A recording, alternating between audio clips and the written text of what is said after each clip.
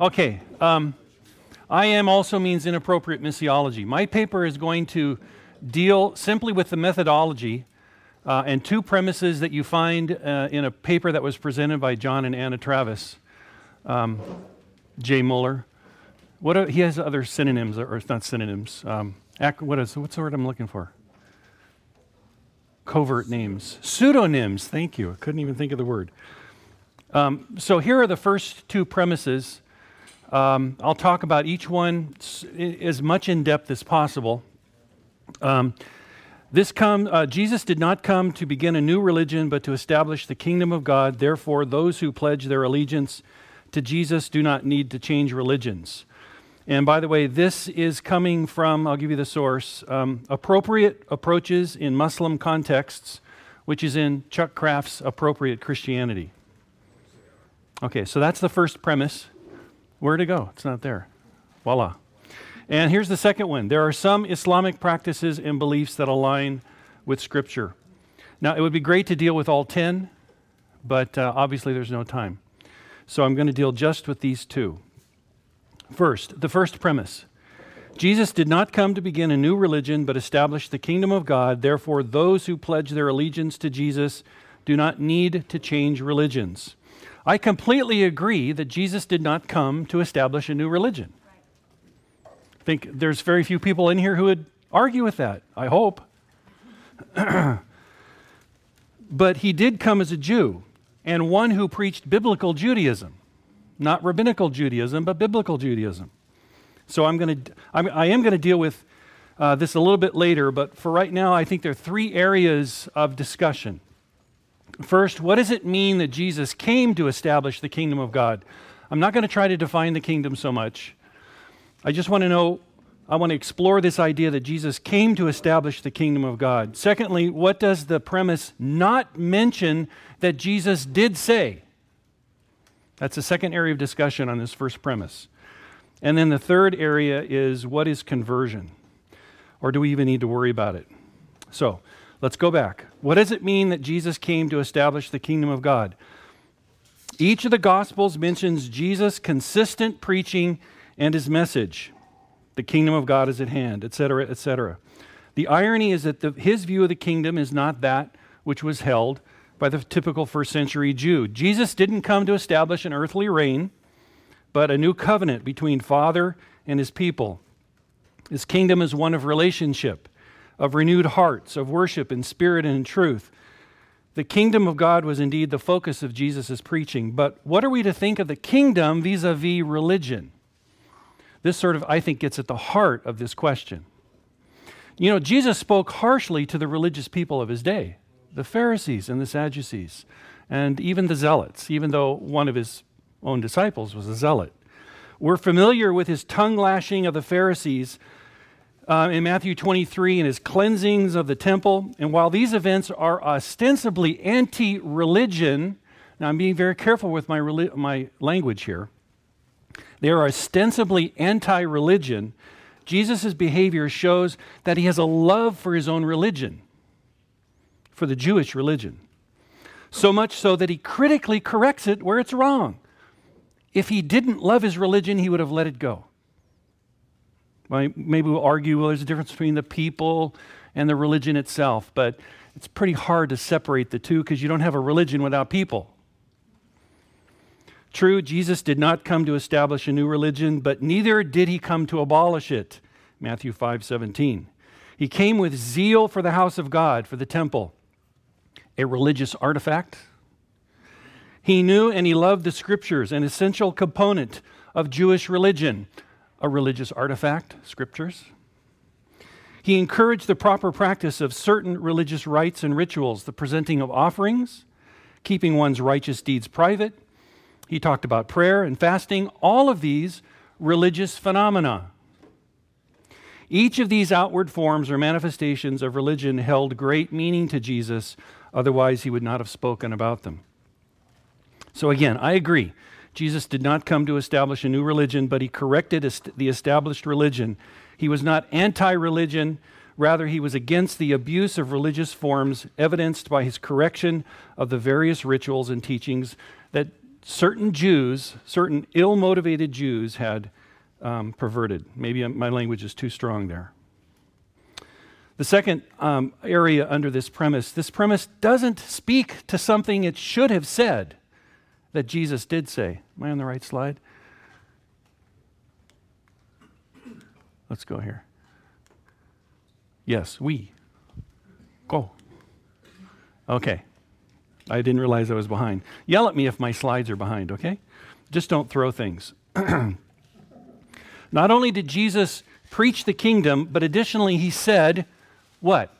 I will build my church. Now this was mentioned the other day, but you don't see this mentioned in this premise. In light of this, we must not confuse the kingdom with the church, obviously. The church is the servant of the kingdom. The church is the community of the kingdom. And here's a quote from Stutzman and Schenck. The kingdom of God becomes visible in any community whenever a cluster of people gather in Jesus' name. So there's an organic link between the kingdom and the church that cannot be separated. It's organic. At least that's what I see in Scripture.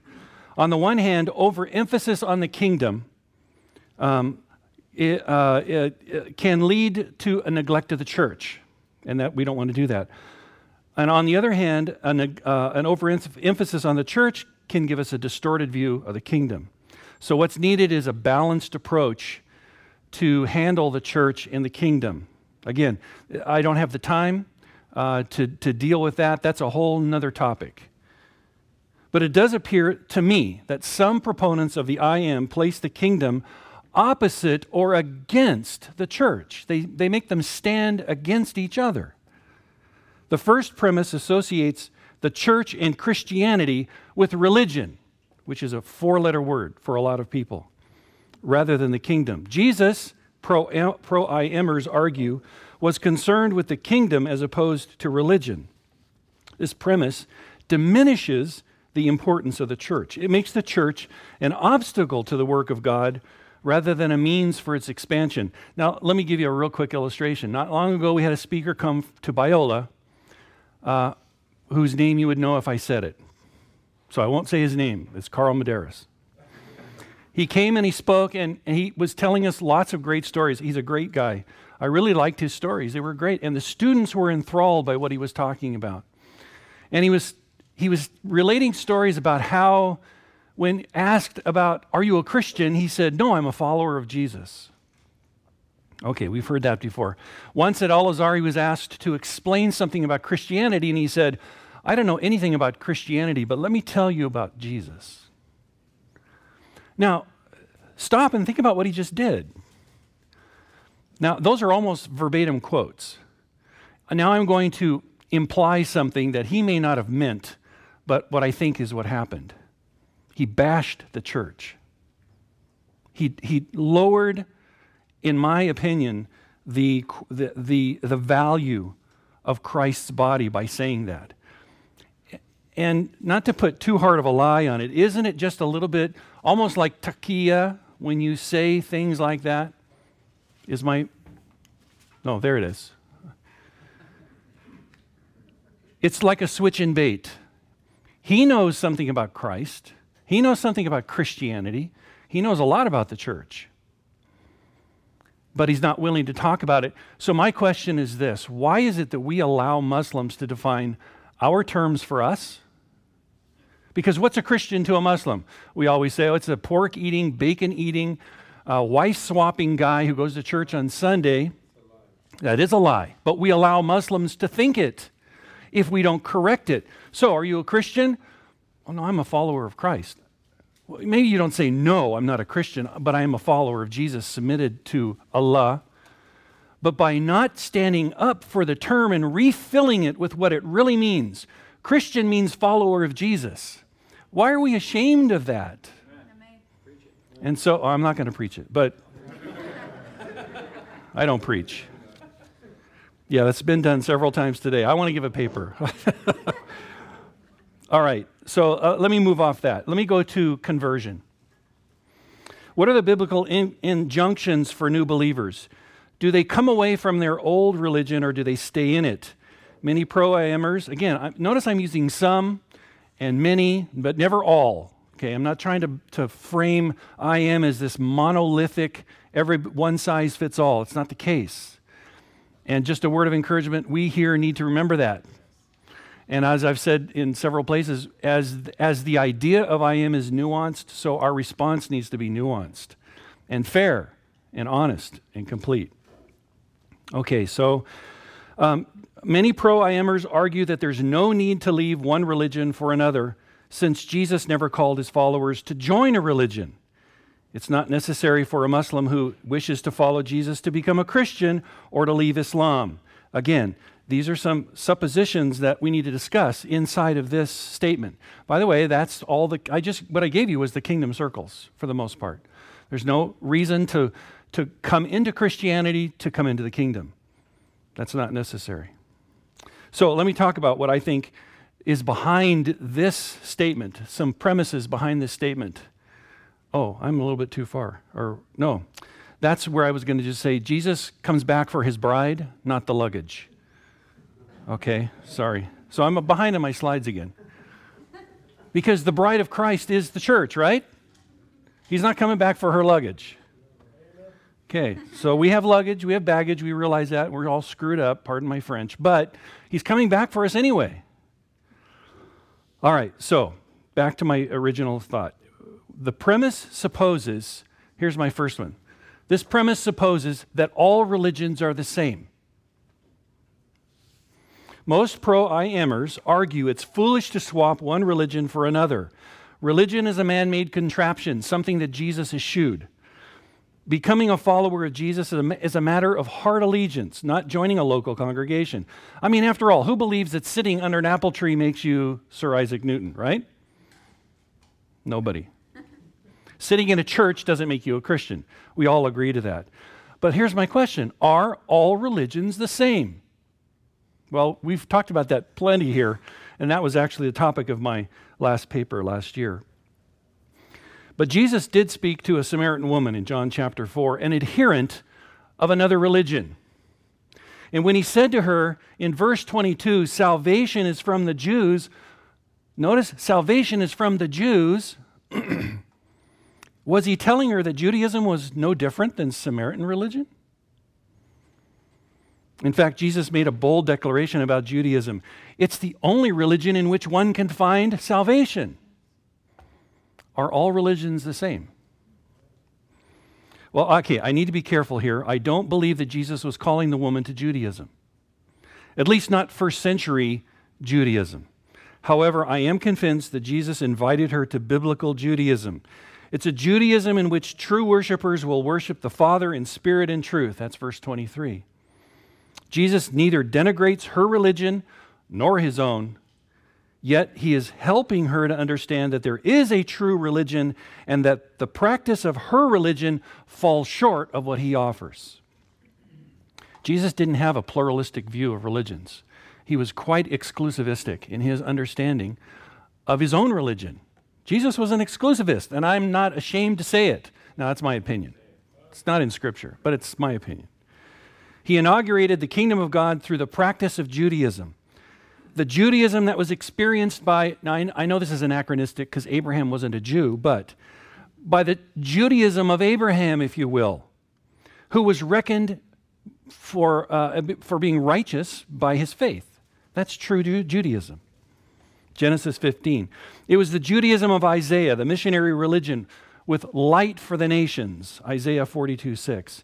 Jesus lived Jeremiah's Judaism, the the religion of a new heart and a covenant with the Father, Jeremiah 31 and 33.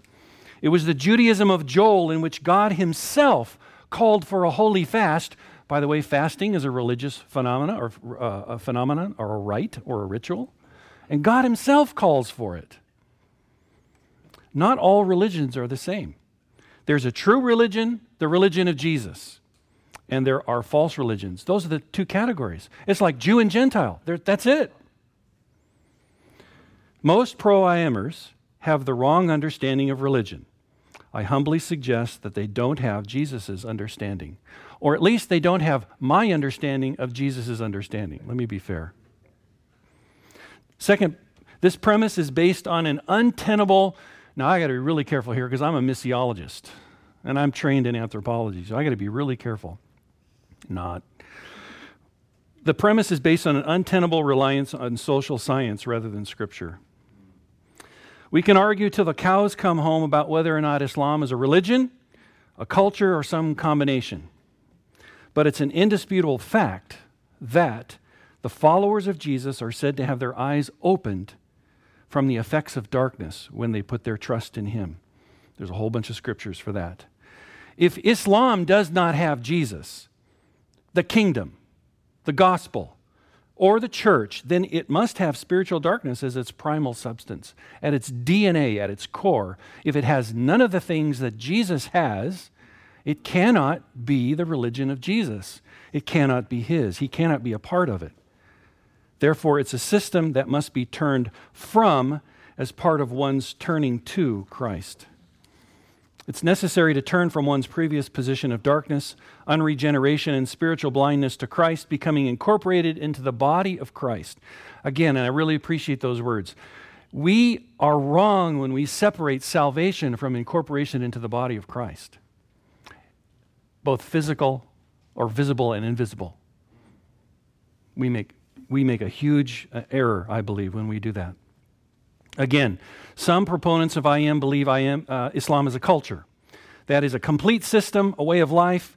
This missiology assumes a Durkheimian, I love this word, Durkheimian understanding of religion. Is that up there? Yeah, okay. Gorilla glue. Durkheim had rules and laws that he created as he observed society. He's really a sociologist. But he created the idea that he observed the idea that religion holds societies together. This is a Durkheimian view. Hence, Islamic society would fall apart without Islam because it is a culture and a religion, but it's all of that combined. That's a Durkheimian view of Islam. I'm going to touch more on this later when I deal with the second premise, but I obviously disagree with Durkheim on this. And I would argue most IMers hold this view of Islam. So the second premise. There are Islamic practices and beliefs that align with Scripture. At first blush, this seems reasonable. Muslims pray, Christians pray, Muslims read their scriptures, we read our scriptures. They have a creed, we have a creed. But it's illogical to think that similarities means equality. First, do the beliefs and practices of Islam genuinely align with the Bible? Secondly, if they do align, what specifically are those practices? I want to know what they are if they align up. So, the beliefs of Islam vis-a-vis Christianity, are they similar or different? So I'm going to give you some examples from Travis that they suggest are ways in which things in Christianity and Islam line up. I think I have them. I don't. Sorry. I have them in the paper, but not on my slides. So let me just back up. They say this. This is a quote. They, meaning Muslims, recognize as Scripture the Torah, the Psalms, and the New Testament. Quote, they believe in the divine birth and ministry of Jesus. This is from the Travises. Quote, they acknowledge as prophets most of the major biblical figures. Quote, Jesus, the Word of God, Kalimat Allah, the Spirit of God, Ruh Allah, and the Messiah, Al-Masih. Okay, so let me back up. Let's real briefly, let's touch on each one of those. What's the Islamic view of the Bible? 4 quotes. I'm not going to even read them. You look at them. But these are quotes from 4 well-known Muslim scholars, not always agreed with, of course, in Islam, but they present the orthodox view of Islam. Yusuf Ali, the correct translation of the Torah is the law, but it's been lost. It's been corrupted. Okay, that's what he said. So here's the second one. Maududi. What does Maududi believe about scriptures? Does he consider Christian scriptures as valid for Muslims? Absolutely not. They're lost. Then there's Ibn Kathir. I don't know how they got a picture of Ibn Kathir since he's 15th century, but there he is. I'll read his. I wouldn't know, frankly. I wasn't around. He's quoting what somebody else said, and so I'm going to try and give you the full quote. Here's part of the quote. As for Allah's books, they are still preserved and cannot be changed. Now, and then he goes on to say, Ibn Abi Hatim recorded this statement. However, if Wab meant the books that are currently in the hands of the people of the book, then we should state that there is no doubt that they are altered, distorted, added to, and deleted from them. He goes on and this explains this fuller, but that is his view. The books of the Christian, the people of the book, have a book that's distorted and or lost. That's the Orthodox view of Islam. Now, we can argue about what the Quran says about the Bible. I'm very familiar with those passages, and I like to use them with Muslims just to point them out. But in the end, Orthodox Islam denies the viability and the authenticity of the Scriptures as we know them. I believe that Travis's statement is misleading on this point about the Scriptures. Second, the birth and ministry of Jesus are certainly mentioned in the Quran and the Hadith, but is it divine? Well, you know about the story. The angel Gabriel comes to Mary, and he doesn't have sex with her, but he does something that I found, again, Ibn Kathir makes this statement. I don't know if I have this on the slide. Maybe not. This is the passage. But what do the Travises mean by divine birth? Now, I know what I mean by divine birth. I think I know what they would mean if understanding that they're Christians by divine birth. But what do they mean that Muslims mean a divine birth, or the insider view of a divine birth, or at least at this segment of what insider movement is? So here's what Ibn Kathir says. And again, I think I may or may not have the quote. I don't think I do. Many scholars of the predecessors, the Salaf, have mentioned that at this point the angel blew into the opening of the garment that she was wearing, and then the breath descended until it entered into her vagina, and she conceived the child by the leave of Allah. Is that the Christian understanding of a divine birth? I doubt it. Oh, wait, it's not. Sorry, I don't doubt it. It's not. So the angel Gabriel blew into a hole in Mary's robe, and she was impregnated. I agree that the birth of Jesus in Islam can be viewed as divine, but it's certainly a qualified divine. It's not the Holy Spirit of God. It's Gabriel, a mere angel who breathes, and she's pregnant. Apparently. But by the will of Allah. Third, does Islam acknowledge the biblical prophets? Again, the Travis has said this, that Islam acknowledges the biblical prophets. So again, I qualified yes and no. We have a problem here with perspectives and definitions. The Quran speaks of 25 biblical prophets. Most of them are biblical prophets. Some are Arab prophets like Hud and Salih. But in fact, here's what's interesting to me. Not one of them in the Quran ever uses the name of the God for whom they are a prophet. Where in the Quran does Moses ever talk to Yahweh? Is Yahweh's name ever mentioned in connection with Noah or Jesus or anyone? No. Isn't it? It seems strange that these prophets didn't even know the name of the God that they were serving, the biblical prophets. So Islam acknowledges, Islam acknowledges that these prophets are from the Bible. I agree with that, but again, a qualified yes and no. The Quran presents cardboard, two-dimensional caricatures of the biblical personalities. Quote from Roberto Totoli, who speaks to this very issue when he says, the Quran does not contain a unequivocal definition of the stories of the biblical prophets, apart from its function. Now here's the function of all the stories of the prophets in the Bible. To serve a function for the mission of Muhammad. The Quran does not consider these narrative parts as a precise genre that can be distinguished from the rest of the revelations. In other words, the sole purpose of the inclusion of the biblical prophets in the Quran is to point to Muhammad. That's all they do. They don't call Israel back in repentance, except maybe to chew out the Jews, but they don't call them in repentance. They don't do the things that the biblical prophets do, except there's some kind of adumbration for Muhammad. Foreshadowing. Yeah. Sorry, that's another missiological word. Hey, I paid a lot of money for my education. I get to use the big words. I ain't never been to seminary. Okay. All right, fourthly, what about Jesus' titles? They mentioned Jesus in the Quran is the Word of God, the Spirit of God, and the Messiah. Real briefly, Jesus is the Word of God, Kalimat Allah. In Christianity, this refers to the second person of the Trinity. In Islam, it refers to a created being. I don't need to say any more. There's a difference. Jesus is the Spirit of God. Please, where in the Bible does it say that? Jesus is the Spirit of God. I'm unaware of any place in Scripture that it says that.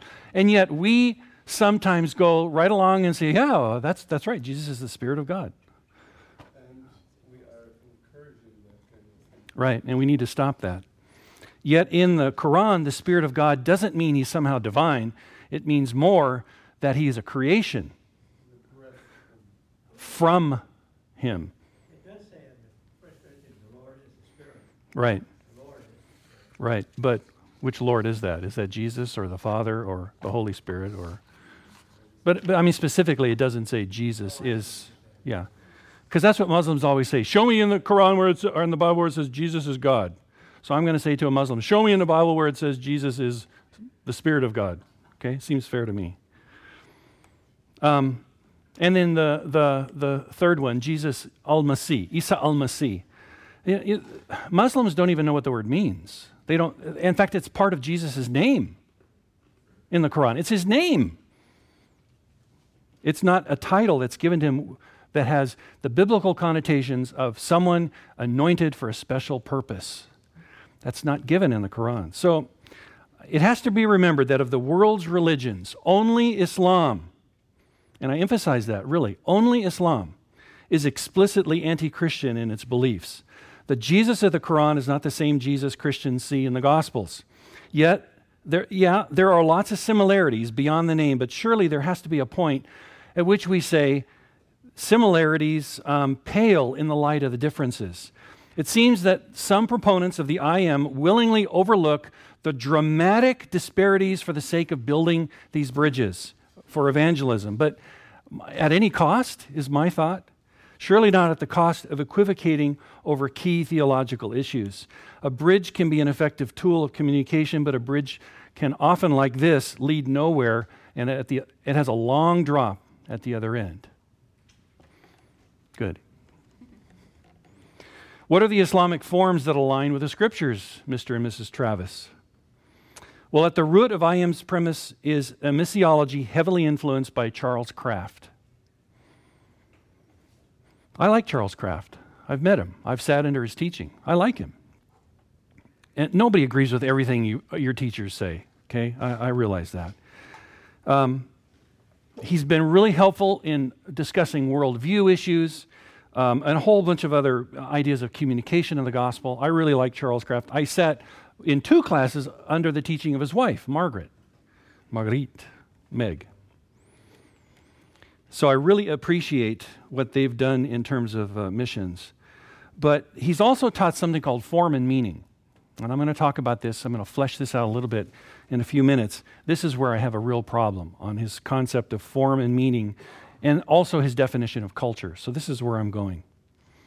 Kraft traces his own understanding of form and meaning to the anthropologist Homer Barnett, who wrote a book called Innovation, the Basis for Cultural Change, if any of you are interested. It's an older book.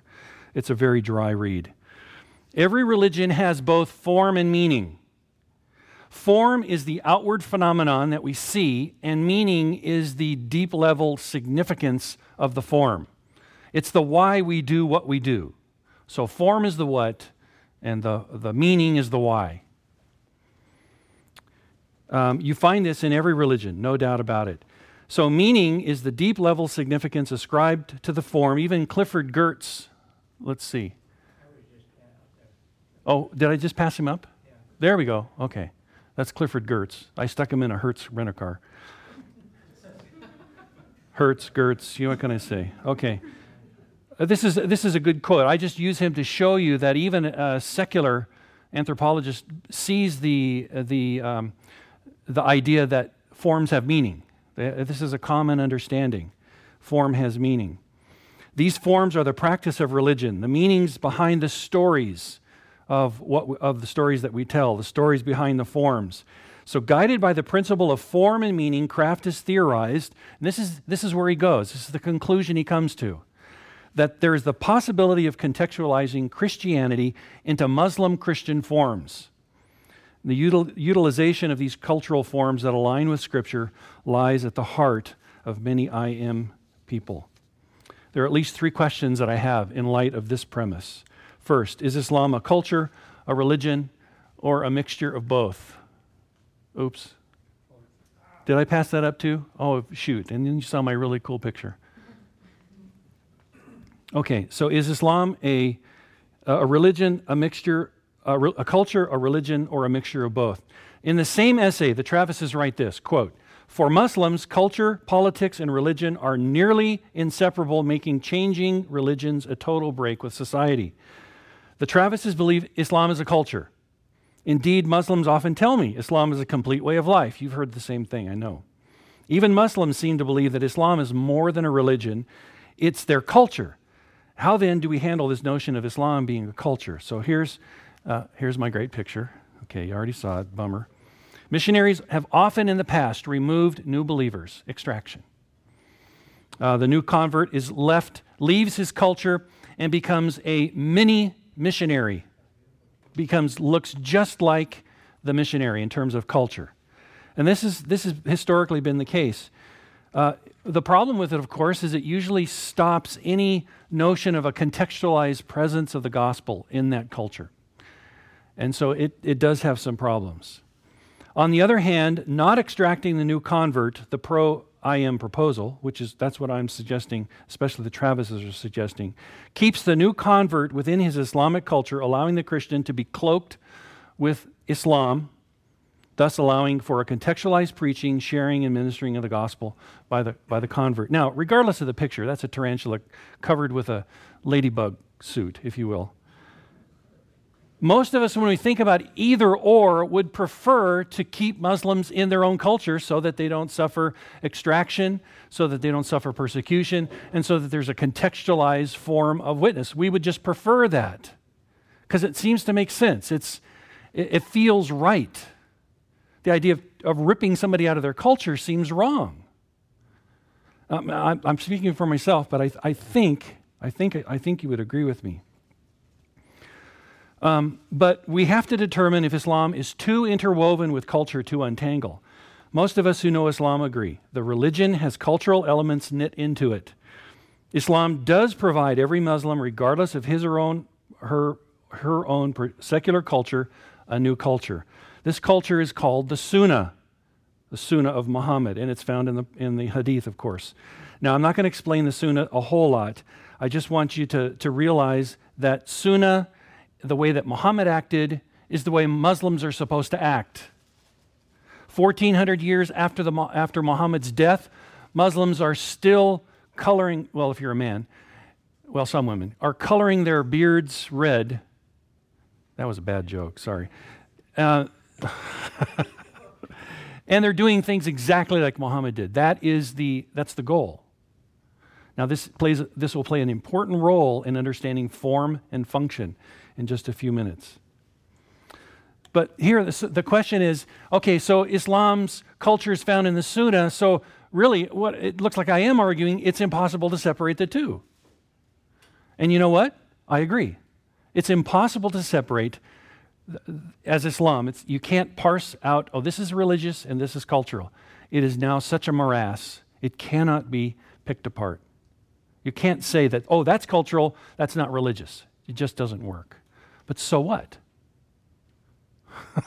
So what? Well, okay, George, stop it, will you? Of course, that's where we're going. What is the understanding of Islamic forms? Have you ever been into the mosque and watch a father instruct his child on how to do salat? The little boy at once, I remember he had his elbows out when he should have had them in. And the father just kindly and lovingly nudged him to do it right. Why? Because in Islam, if you do it wrong, it's null and void. Now, that's something that form and function doesn't speak to. In fact, I have to say, not everybody agrees with Kraft's idea of form and function. Paul Hebert really disagreed. In fact, ended up saying, and I'm jumping ahead a little bit because it'll show up, I think, on the slide, that There are some times when form is the function.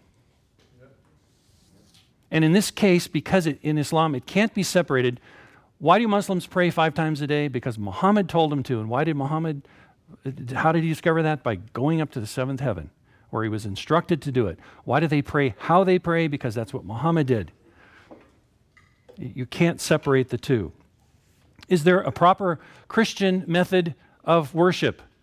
Do we raise our hands? Do we jump up and down? Do we stand still? I believe the proper, of course, form is to stand still and don't move. But there are a lot of charismatics in here who like to jump up and down and scream and holler and shout. What's the difference? It's great. That's the kingdom of God. So while a Muslim's worship may be voided if not performed according to the Sunnah, there's no Christian Sunnah. There's Jesus. The God of the Bible allows every culture to shape its own worship. However, this is not the case in Islam. In Islam, the form is the meaning is the form. The two are inseparable.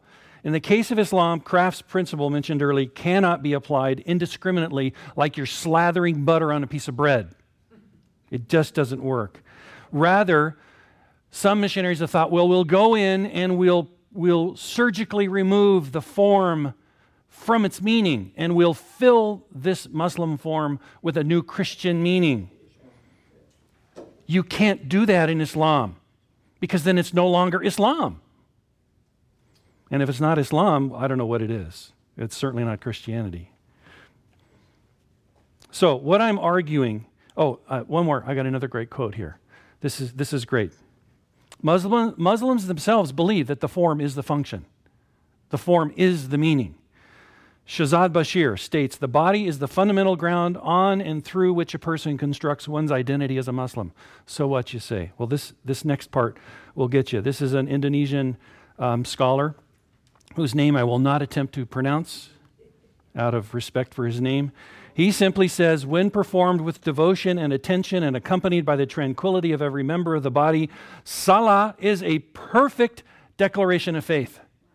You do salat, you are saying shahada. It's essentially the same thing. That's what it means. It's a declaration of who you are. You cannot separate form from meaning. So what I'm saying is that Islam's forms and meanings are so innately linked that to perform salat is to be a Muslim. I don't care what you think it is. You are performing a Muslim ritual. It's up here. So what do we do? Hang on. We'll just get past this. What do we do? Is there another perspective on culture that's possible? I think that there is. Kraft's understanding of culture utilizes the principle of form and meaning in light of another principle, the neutrality of culture. He says that there are some things in culture, when they don't contradict the Scripture, are therefore neutral. So, if you kill your daughter as an act of worship, well, that's not a neutral form. It's an evil form, and it cannot be included in Christian worship. However, if you are said, when you pray, if it's said, when you pray, you must have a chicken on your head, that would be a neutral form, because Scripture doesn't say you cannot do that. And so we would fill it with the meaning. We would allow it to stand as a cultural form of prayer in this culture. I guess in the bar culture in Amsterdam or wherever this is. I have no idea. It's not me. I don't wear chickens on my head. It's not me. I eat my chickens. I don't wear them. So is Kraft's view of neutrals in culture the only view? Is there something else, somewhere else we can go? If not, then the premises held by many IMers has to stand. Sherwood Lingenfelter suggested an opposing, I think, more appropriate view of culture for Muslim ministries. According to Lingenfelter, culture has no neutral forms. Rather, it's a prison. Culture is a prison that forces us or leads us into disobedience. And if you're in prison, what do you need to do? You need to get out. You need to escape. Since man is sinful, he creates sinful structures. These sinful structures include our culture. So therefore, the goal of discipleship is to lead a person, Muslim, Jew, Hindu, Christian, it doesn't matter what culture you come from, out of that culture and letting Christ, if you will, redeeming that person, and I'm going to even argue a little bit away from Lingenfelter, bringing lift and redemption to that culture. I believe cultures can be redeemed. I believe the gospel can do that. We've seen it in history. So the problem with crafts-neutral forms is that Islam does not distinguish between form and meaning. Therefore, the assumptions about culture lead to real problems. The problems are mitigated, however, by accepting Lingenfelter's premise of a sinful man and sinful prison, or sinful structure. This view of culture permits new converts to see Islam for what it is, a pit, a prison, a noose, a snare of the devil. Islam is a religion of death. It has chains. It's blind. It produces pride. It's a religion of chains, and let me explain what I mean. Because should one leave it, death is prescribed for the apostate. It's a religion of chains binding the practitioners to a creed that keeps them from experiencing intimacy with the Father. It's a religion of blindness because it advocates unquestioning allegiance to a God one cannot know and to a prophet one cannot disobey. It's a religion of pride because it encourages adherents to do their very best so that they can hopefully be accepted on the day of judgment. Folks, is that what we want for our disciples? That's what Islam is. So I suggest this. The new religion, the new methodology, rather, that I would suggest is to understand that we need to lead new disciples out of their culture, not extraction. I'm not talking about that. But helping them to understand, and Roger mentioned this, that's the worldview issue, that what they have consistently believed and held as true is false. It's wrong. And there's a spiritual component to it. And we need to lead them out of that. Let the convert begin his pilgrimage away from the darkness of the prison, from the prison cell to the light of the kingdom of God. And it is a pilgrimage. We're all pilgrims, out of our own cultures. There's not much good in the United States culture. I mean, what good is there is because of the Bible. But there's a lot of crud in our culture. And are we moving towards it or away from it? So my conclusions then, just real simple, just a roundup here. I've examined two important premises of the IM. The first suggested a nearly total dismissal of the church. This is my interpretation. If the premise is allowed to play out to its logical conclusion, the church plays little role in the life of a new follower of Jesus. It seems to me that those who propose this are really proposing a very individualistic style of Christianity. Boy, does that sound familiar? That sounds like American Christianity. It's God and me, not God and we. And I don't see that in Scripture. Why should we want to impose an essentially North American value on the rest of the world? Isn't this the type of colonialism that we all abhor? Why would we allow a Western ideal to replace the biblical understanding of community, of congregation, of fellowship and worship?